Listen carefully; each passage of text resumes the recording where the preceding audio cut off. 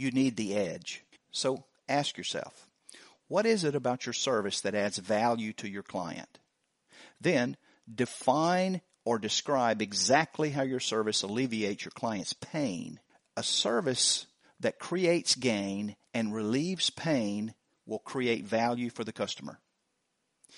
If you focus on those two definitions, your marketing will become clear and your client will see that you have value and will actually pay more for your service, more than your competition is charging.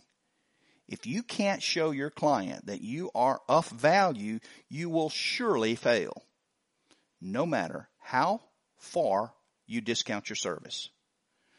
For those who become experts at defining those two definitions, how to relieve pain and how to create gain, have the edge.